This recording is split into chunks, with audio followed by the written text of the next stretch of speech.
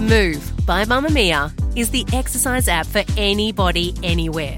And in case you missed it, we dropped a brand new stretching collection that can be used to improve mobility and bookend your favourite sweat sessions.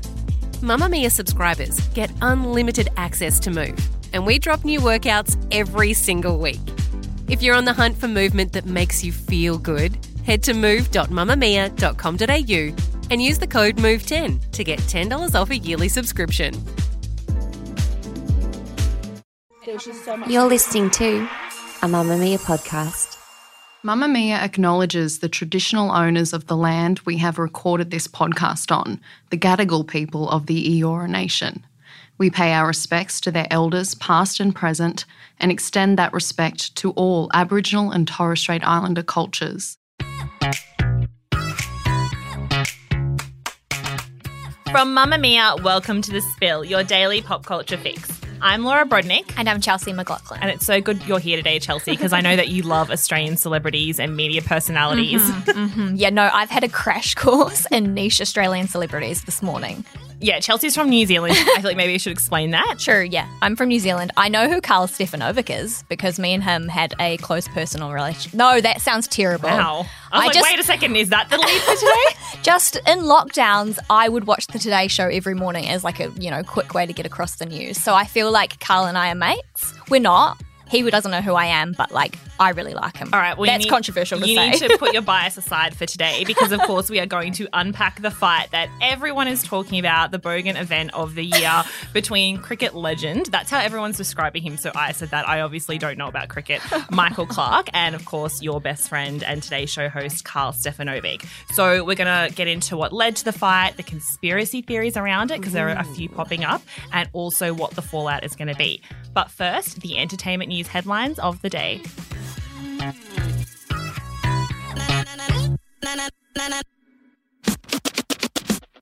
I have news. What's the hot gossip? I want more headlines.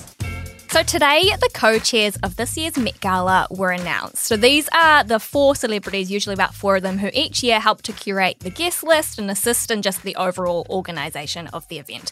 So this year's co-chairs are Dua Lipa, Penelope Cruz, Roger Federer and Michaela Cole. So it's an all-European lineup, which is interesting, but also in line with the previously announced theme honouring German fashion designer and former creative director of Chanel, Karl Lagerfeld. So the theme is Karl Lagerfeld, a line of beauty. They're always very ambiguous. What does that actually mean? Who knows? Only Anna Wintour knows. Exactly. That was announced in October and was instantly sort of considered controversial because Lagerfeld, who died in 2019, had a long documented history of fatphobic and racist quotes, for example. I do hope that someone turns up dressed as Chopette, his cat. Yes. I think that's what I think. Katy Perry, you're up. Yeah, exactly. Oh, she'd be a great Chopette. So the Met Gala takes place, as always, on the first Monday in May, which this year is May 1st. So Gwen Stefani is back in the headlines today thanks to an item that was posted on Dumois. So if anyone's not across the controversy that happened a few weeks ago, we were on our summer holidays, which was very sad because I wanted to talk about it, but we can get into it now. She's allegedly been banned by all of the Condé Nast outlets, so like Vogue, for example, and Allure and Teen Vogue, so many, about 25 titles, the last kind of big power players left in the magazine world. She's apparently been banned because of how her PR team handled an interview that was released in early January. So the post on Dumois, which obviously is not, completely true, but what makes me think it's true is that no one's come out and said that this is, released a statement to say it's not true. And a lot of outlets are resharing it or people in the industry have liked and reshared it. So the post says Gwen Stefani is fully banned from Condé Nast outlets after the Allure article and the way her team handled it. This means no covers, no positive interviews, no reviews of her products, no glossy Vanity Fair couple write-ups about her and Blake Shelton, who's her husband, at least not for the time being. She made her bed and now she has to lay in it alone without the Harajuku girls to give her a personality. Oh my God. So shady. If you didn't read the Allure cover, this is what happened. So Gwen Stefani has a new makeup line out. She's been interviewed for that and things went off the rails because of a few comments she said. So the article itself was titled Gwen Stefani, I said, my God, I'm Japanese. I'm not laughing at her. She's just so like, who would say such a thing? So interestingly, the article was written by Jessa Marie Karl, who's a Filipino-American journalist and also a senior editor at Allure. So the article starts off by saying 14 years after the debut of Harajuku Lovers, so that was Gwen Stefani's fragrance collection. Do you need to say something, Chelsea? I have one. Wow. I have one You're at part home. of the problem. It smells like coconut. It's delicious. Oh, I'm so sorry. Okay, sorry to everyone out there for Chelsea for that revelation.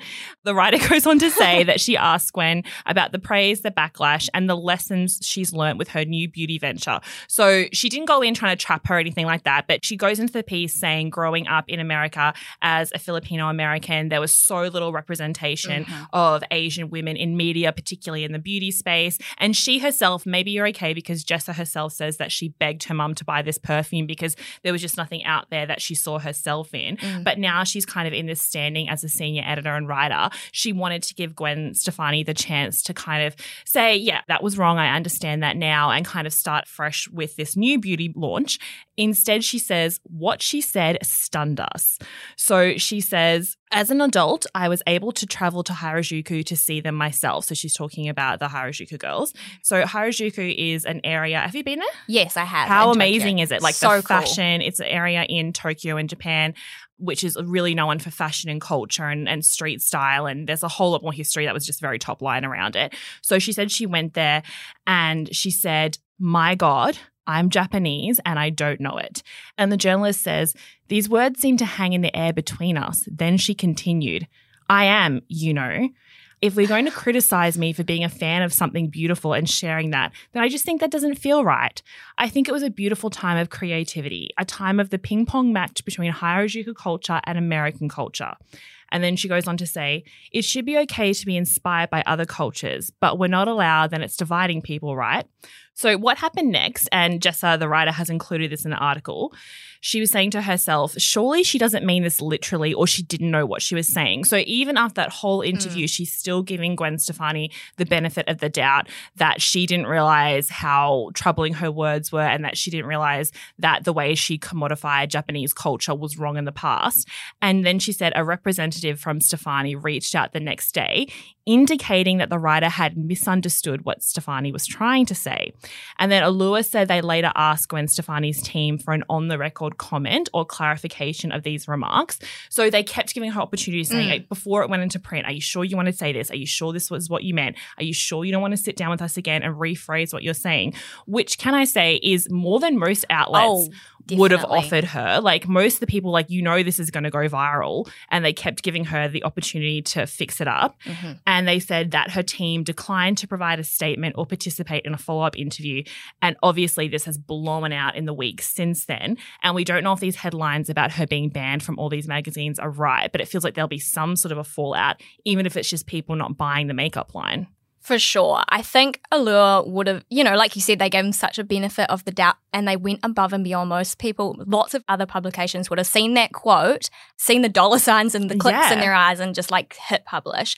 What this all says to me is that the PR team perhaps, or, you know, her representatives were also not really aware of how incredibly tone deaf that these quotes are, because they are, given Gwen Stefani's history with that sort of Love Angel Music Baby era and all the Harajuku girls that would follow her around and she didn't let them speak and they were just kind of like human props. Yeah. It all reads terribly regardless of that, but with that added hindsight is just very, very icky, which is really indicative of who is perhaps in her team and also just the Hollywood bubble, right, of just a complete lack of diversity and different ideas within that realm. Just imagine you are Gwen's PR and the next day and you're reading this and you're seeing the online, like, just absolute hoopla going on. I think they probably got a little angry, and they had no right to get angry because they had writer reply many times given the story. But I just imagine that they went back to Allure very angry, and that's how we found ourselves in this situation. Yeah, exactly. Especially when you're trying to sell makeup, it's not a good place to be. Well, we'll link the full Allure piece in our show notes because Jessa is an excellent writer and it's worth reading her thoughts and the full piece. Mamma Mia subscribers, you've been asking and we've been listening. Now you can get all of your exclusive subscriber audio on Apple Podcasts. That includes everything from bonus episodes of your favourite pods to exclusive segments to all of our audio series. To link your Mamamia subscription to Apple Podcasts, open the Mamamia Out Loud page in your Apple Podcasts app and follow the prompts, or head to help.mamamia.com.au. Okay, it's the biggest story in Australia today about an altercation, it's being reported as, between former Aussie cricketer Michael Clarke, his partner Jade Yarborough, and Today Show co-host Karl Stefanovic. Look, this is a hot mess of a story. I say this with complete love and affection. It's so bloody Australian. I know, it's so embarrassing how Australian. It's like Australian fan fiction come to life. Yes, I saw someone say it's like if an AI bot wrote a Daily Mail Australian headline, which is pretty much on the money. So just to lay out the timeline a little bit for everyone. So on Wednesday evening, the Daily Telegraph obtained video footage of the trio, as well as Stefanovic's wife and Jade's sister Jasmine, and their friend, who is being called celebrity accountant, what a job, Anthony Bell. And they are fighting in a park in Noosa. So it happened about 9:30 on January 10th in a public park. There were a lot of people around. You can actually hear them in the video being like, guys, can you take this elsewhere? And like, there's children. Yeah, like the kids like, what is happening? Think of the children. So the entire thing kicked off allegedly after Jade revealed that she had been in contact with PE Nation founder Pip Edwards, who is Clarke's ex-girlfriend. They dated sort of around 2020, 2021. Yeah, really well-known fashion designer, socialite, big following, yeah. So Jade alleged that Edwards and Clarke had seen each other in December. So in the video, I'm laughing because it's just ridiculous. Clarke he's limping. No idea why. He's also shirtless. Yeah. And everyone's like, they were just at dinner and they walked into the park. I don't understand at what point his shirt came off. Again, so many unanswered questions about this altercation. That's another thing that I keep coming back to. Like, they live in a very different world to us because they go to a fancy restaurant and get so presumably drunk that they're now shirtless in a park. Anyway, so yes, he is limping, he is shirtless, and Jade can be heard yelling before slapping him in the face after he claims he did not cheat on her. So that's sort of what the argument is about. Jasmine steps in, Karl steps in, the whole thing is a mess. And look, I have a transcript here. This is Michael Clarke to Karl Stefanovic. Carlos, I can tell you now, don't you walk away. Karl steps in and Jasmine's like, don't talk to him, like, you're a shitbag, blah, blah, blah, blah. And then he goes to Jade, go, hit me, do it again. You're wrong, you're wrong. Oh, am I wrong? You her on December 17th, you her, you're a dog. I'm going to show her every message you ever I feel like I'm sent me. It's a lot, guys. Yeah, and then he's like, there's so much in it, but it sounds like Michael's saying like, yeah, she can hit me, but you can't, Carlos, you come back here. And then Jade's trying to pull her sister away. And obviously we're not laughing at Jade and Jasmine, especially Jade, because this sounds like a pretty horrible situation. Like, you know, she's obviously very upset to be reacting like that in public. So solidarity with her.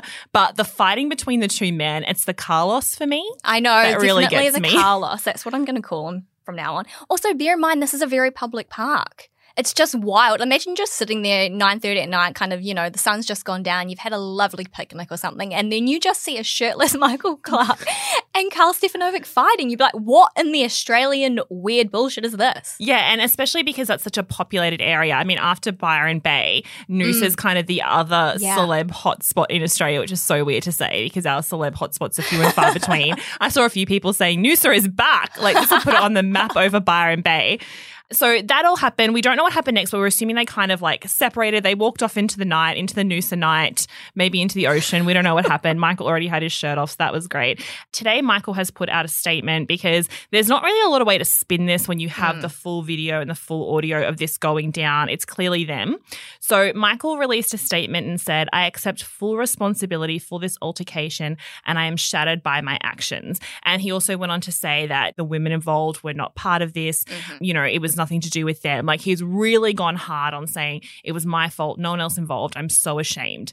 So that happened. Good PR move. We'll get into that in a second. But what's interesting is that Pip Edwards is the only other person involved in this mess who's released a statement, because I'm sure you're watching your best friend Karl this morning on the Today Show. I actually wasn't. No. Missed it because you were too busy writing about this. Yes. He didn't say anything about it on the show this morning, even though it's the top headline across Australia. So Pip Edwards has released a statement and she said, this is not my circus, which might have been the place to leave it if you wanted to stay out of it. However, she then pulled herself fully back in because she said, yet again, Michael, in his true nature, has not taken responsibility for his actions and I was blatantly lied to. I mean, what a mess. I'm interested in, one, the PR moves because, like you said, Michael Clarke just fully took responsibility. I think that's the right way to go. People are now saying, like, this is the end of his career. I don't know what his career actually is now. No offense. I know he's not playing cricket anymore. He's not playing cricket anymore, so I'm sorry. Oh, like I don't a know what he's doing. spokesperson. I'm sure he does like other sports stuff, you know, Probably. Endorsements, spokesperson, all that sort of stuff. One of the conspiracy theories that's popped up that I wanted to mention, which I kind of don't believe, but it's been sort of shared around everywhere, that it was a PR stunt. And they were saying it was orchestrated by Anthony Bell, who apparently, allegedly, according to some rogue comments that we're not really putting a lot of weight behind, is not just a celebrity accountant, but also a PR mastermind. Jeez. Because what they're saying is he's come up with this idea for Clarke and Stefanovic, as they've been called in the media, to have this big public fight so that people will tune more into the Today Show to watch Karl in case he addresses it to up the Today Show ratings. It's a 9 ratings issue. Which is a terrible plan, can I just say. First of all, Karl Stefanovic has been through the ringer publicly many times, and it was his marriage to Jasmine leaving his wife that's kind of thought to be like there was a lot of bad PR around that. He left the Today Show that obviously brought him back. I don't think being embroiled in a public fight with Michael Clarke is going to solidify him as the TV golden boy larrikin that he needs to get back into being that in order to get the ratings. There's too much collateral damage, I think, for a PR stunt, although this does make Karl come across pretty well. And I know I'm saying that with rose-tinted glasses because I have a weird, like, affection for Karl Stefanovic. No, you're Don't right. hate he me, does but come across well. Yeah. I mean, I don't know. He's on the right side. It sounds like he's just trying to calm the situation down, protect his sister-in-law. He's also got his shirt on. He's got his shirt on, so he's already a winner. I don't know if Michael Clarke would be willing to tank his entire public persona as someone who's had a lot of messy headlines around his personal life a lot. It was, you know, his relationship with Lara Bingle and their engagement, and then not so much when he split with his wife, Kylie. He's been in the media a lot for kind of salacious stuff over the years. That has not helped him at all. Like, people want to think of him as a true blue cricket legend. Yeah, true. So I don't know why he would tank unless they tricked him into it. But then you've got the fallout from Jade. Like, it seems a lot just to get a few extra ratings for the Today Show. Definitely. And I don't think it's actually going to really touch either of them in any way. Yeah, I really just think Michael Clarke represents the peak of privilege. Not just in Australia, kind of worldwide. He's like this golden sports star who is, you know, a straight white dude in media, I presume. I'm pretty sure he's got a media job, right? At least commentating.